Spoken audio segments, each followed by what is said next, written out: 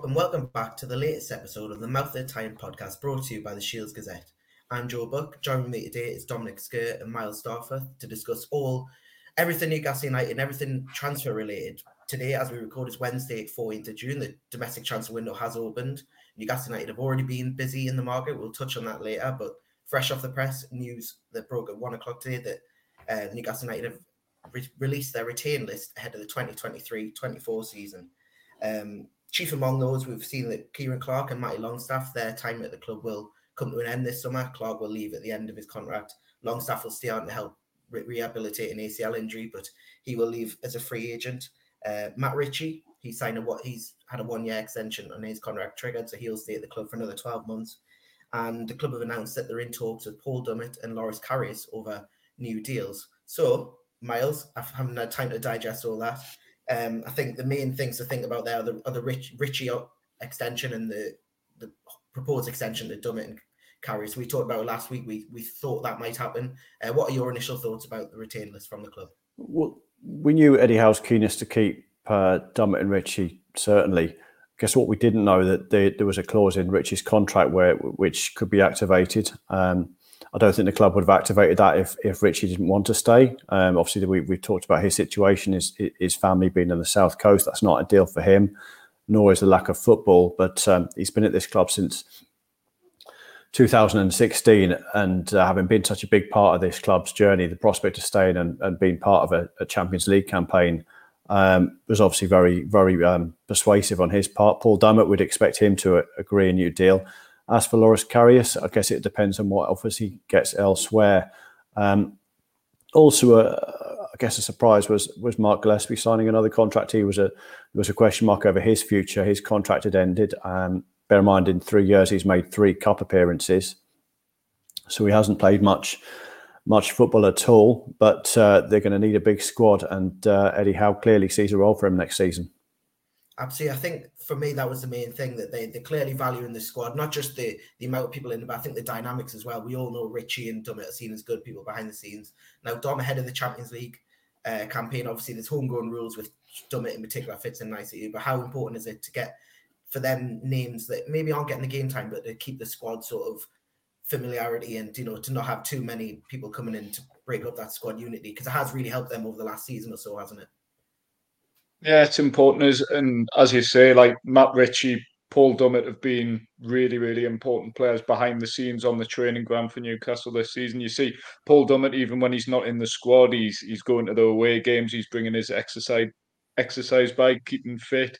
And Mark Gillespie as well is another one who falls into that bracket. He's just probably not like Dummett and Ritchie's never had that sort of regular first team football at Newcastle. But yeah, the homegrown aspect in terms of Dummett would be ideal to see him stay. And I think just the image of seeing Matt Ritchie coming on as a substitute at the Bernabeu or something like that would just be surreal, really, after the time he spent at the club and the dark days helping the club get promoted from the Championship. So yeah, it's good to see. And hopefully Newcastle can bolster this squad, because hopefully it's not a sort of warning sign, if you like, where they're padding out the squad with players who ultimately aren't going to get regular first team football. Hopefully it's a sign of things to come, where in the transfer window Newcastle can significantly improve on that squad. Absolutely. I think we will touch on some of the names that have been linked with the move, but as I mentioned, Newcastle have already completed their first summer signing. Yankuba Minteh signed from Odense in Denmark for an undisclosed fee, believed to be around £7 million. Now, he won't join the club when in July, or when that deal made into a thing. He will go to Feyenoord on loan for the season. Feyenoord just won Eredivisie. They'll be playing Champions League football. Miles, what are the limited what we know about Minteh? Is Denmark. I don't keep up with the Denmark Super League. I'm not sure many people do. But what sort of do you know about that signing, and what sort of statement does that make about the future, that they're willing to spend £7 million on a player who's only played really one year of first team football? Well, I think that fee tells us how highly they rate this player. I spoke to a journalist in Denmark. Got a few details. Can play on either side, very quick. And he scored minutes into his debut. Last season was his breakthrough season. So a lot of talent there, and it's. I think what's pleased me is that the early plan for him, that's going to help everyone. And he's going to a big club in Feyenoord next season. That looks to be a terrific loan move, one that will really kind of ready him potentially for first team football at Newcastle United. So that's certainly a positive. But sorry. So that's certainly a positive to have that big loan move there in place already, and a very quick player, as I say, either side, and certainly excited people in Odense, and they seem to be happy with having played a part, and they recognise that their own club as a stepping stone in this instance, and let's hope he progresses to the first team here. And Dom, we've seen that they signed Garang Kual in January. Obviously, he moved on to Heart. It's good for the future that they're getting these deals in early and getting these really promising players on board, isn't it? Absolutely. I mean, like Miles says, it's serious stuff. You go into Feyenoord, there no minnows. It's a step up from the likes of Garang Kual and going to Heart.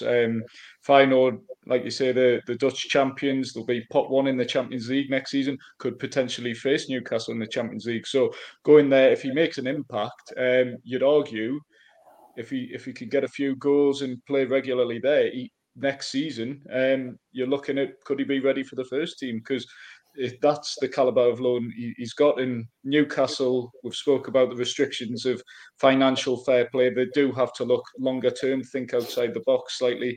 And Eddie Howe's always stressed that if you can get a first team ready player, maybe in a few years' time, if you know what I mean, but so you can get a first team ready player now for say £50 million, or you can get a much younger player who for significantly less money, £7 million, who in a few years' time could be worth 50 million and could be ready for the first team. So it's just about finding that right balance. And Newcastle seems a smart piece of business, but like you say, we'll find out in the coming years whether it proves to be a sound investment. Absolutely. I think that obviously we won't see as you mentioned, we won't see the impact of that sign until at least 12 months down the line. But one player that we hope, or has been linked with Newcastle, and we hope that could make an immediate impact is James Maddison from Leicester. Reports this week that Newcastle lead the race for him. Tottenham are very hot on his signature. Is Maddison the sort of signing you'd be excited about, and someone that would be able to is a sort of statement signing Newcastle need heading into the Champions League and the Premier League next year? Yeah, I would be excited about him. I mean, Newcastle played Leicester twice last season. I don't think we saw the best of James Maddison, but for a team that got relegated to put in 10 goals and 9 assists, those sort of figures, Newcastle finished fourth, and there wasn't really a player who could be compared to James Maddison in terms of the figures. I think Miguel Almiron, 11 goals, 4 assists, is probably as close as you're going to get, really. Callum Wilson also got a few assists as well. But the creative sort of output and the quality in and around the box that James Maddison would bring to a Newcastle side, who sometimes last season, certainly not towards the end, but at times, particularly after the World Cup, did lack that cutting edge. And James Maddison, from set pieces, from like I say, in and around the box, making those runs, his movement would be a step up from what Newcastle currently have. The one thing I would say is, if Leicester are wanting £60 million, he's got a year left on his contract. He's 26 years old. It's in football in terms not particularly young. That would potentially be a bit of a put off. But if they could get anything under 50 million, I'd say it would be a great piece of business for Newcastle. And we could see a Maddison, Wilson, Trippier link up this week with England duty. We've seen a couple of teasers on social media of him and Maddison and Callum Wilson, especially playing a pool and things like that. But just, Miles, what are your thoughts on Maddison? And would that price, as Dom mentioned, 60 million, would that put you off if you were making the deal, considering all the financial fair play, considerations you've got to take into account? Well, that's exactly as Dom said. It's going to come down at the price. The club was given some encouragement last summer that they could get Maddison, so they went in. They couldn't agree a price, and here we are 12 months later, and we're in the same position. So, talk of 60 million for players, Dom says, with the year left in his deal, whether he plays for England or not, it looks far too steep. Very early in the summer, early in the window, you would you would hope they can come to some agreement. Obviously, there's as you mentioned, there's Tottenham. There'll be other big clubs interested in him, but they won't be able to offer necessarily what Newcastle United can offer, which is Champions League football. And as you say, Wilson and the others in the England squad will be letting him know exactly what it's like playing for the club, playing at St James's Park. So I think Newcastle have got a lot, some strong cards in their hand. So let's see how this plays out. Yeah, we've seen Maddison and numerous other, marquee elite signing sort of name, but there was one name that cropped up this week was Felix Nmecha from Wolfsburg. Now, he's a 22-year-old midfielder, sort of tall, very physical, sort of similar, in my head, similar to sort of Joe Linton type playing style. Now, he's reportedly going to be available for about £15 million. Now, it's not the elite marquee name that we all expect no supporters might want to see, but deals like that are going to be really important to help bolster the squad and help with them financial fair play constraints, aren't they, Dom? Absolutely, and you have to remember Newcastle still haven't replaced John Joe Shelby. They need midfielders this summer. You'd argue they needed midfielders back in January. So I think a midfielder, James Maddison, and then if you can bolster that sort of midfield with maybe one or two, like you say, value for money, less marquee signings, if you like. And Felix Nmecha represents that in abundance. I think £15 million, 22 years old. He's a German international. He's played regularly at Wolfsburg. I think he ticks a large number of boxes, really, for what Newcastle will be after. And like you say, he is of a similar ilk to someone like Joe Willock, a similar age as well. And I think a big thing for me, I know he's technically a foreign import, if you like, if he were to come to Newcastle. In fact, he's brought up in England. He's played was at Man City for an extended period. That sort of homesickness aspect that you would get potentially with young players coming from abroad would be less of a factor, you'd like to think. So I think this one would be a one that would really excite me, even though in terms of, like you say, a marquee signing, it's not maybe the most glamorous, but it's something Newcastle will need for fighting on four fronts next season. I think the marquee signings certainly will be left to Saudi Arabia this summer. We've seen PIF taking over four clubs there. They've signed Karim Benzema, N'Golo Kante has moved over there. Miles, what's Saudi Arabia doing currently in the market? It's sort of a bit like China a few years ago. We saw that die off, but Saudi Arabia seem to have a renewed sort of vigor behind them. How do you see the big money deals they're making, impact world football and Newcastle really? Well, I don't think really what we saw in China a few years ago was even anything approaching on this scale. It's extraordinary, really, and you can see Newcastle United just fitting into a bigger picture here in terms of their push to bring football to that top level football to that country. There's a lot of work to be done. Having been out there and seen the stadiums and the setup, but they've got money to burn, and we're seeing that right now. As I said, it's absolutely extraordinary, the kind of figures and the names that we're seeing going out there. They're talking to. Obviously, they missed out on Messi, but we're going to see a lot more big names go there this summer, and as I say, it's interesting to see where Newcastle United fits into this. Obviously, there'll be several strands to the Saudis and sport. You've got golf, and they've got a foothold in terms of the Premier League football. They're looking at the multi-club model elsewhere. So it's going to be a fascinating summer to see how this all plays out. It really is. And Dom, we've seen, as journalists, the amount of interest that are in these Saudi deals. It's big interest in how it's going to sort of shape the world of football. As Miles said, Newcastle sort of fit in there somewhere. We're not sure where right now.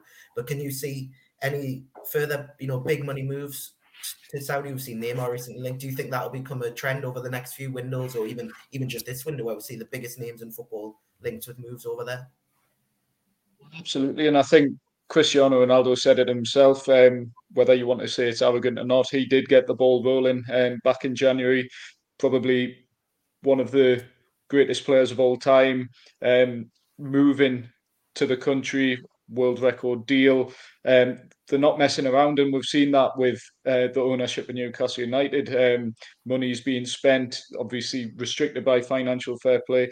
PIF don't mess around, and the fact they've effectively acquired 75% share in 4 Saudi Pro League clubs, and since then like you say, the Benzema, the Kante deal's gone through. They've tried to get Messi as well, like you say, Neymar. Just some of the biggest players in world football are being linked in, and I don't think this will go away or be a flash in the pan anytime soon. So yeah, it's exciting. Like you both say, I'm not quite sure what it means for Newcastle United. Thinking cynically, is it a way to, could you circumvent financial fair play in some way and offer loan deals? It's a bit of a moral grey area personally, you'd think, but it's certainly interesting and it's certainly exciting because Newcastle last year they played two Saudi Pro League teams, Al Hilal and Al Ittihad. Benzema and Kante now play for Al Ittihad. Ronaldo plays for Al Nassr. So you'd think Newcastle would organise another friendly with a Saudi Pro League club potentially this summer, potentially as a winter friendly. So we could see some big names if there were at St James's Park, some big names coming to St James's Park to play against Newcastle. It's certainly one to keep an eye on. I think just out the summer window, we're expecting a busy time in Newcastle and across the world really now, especially normally it's just Europe dominating, but as we've seen, Saudi Arabia will probably have their say in the transfer market. But as you mentioned, there's a potential for a friendly with the Saudi team, but ones that have been announced recently, we've seen Rangers, which is a testimonial for Alan McGregor. That's going to be at Ibrox, first time in just less than 10 years that Newcastle played there.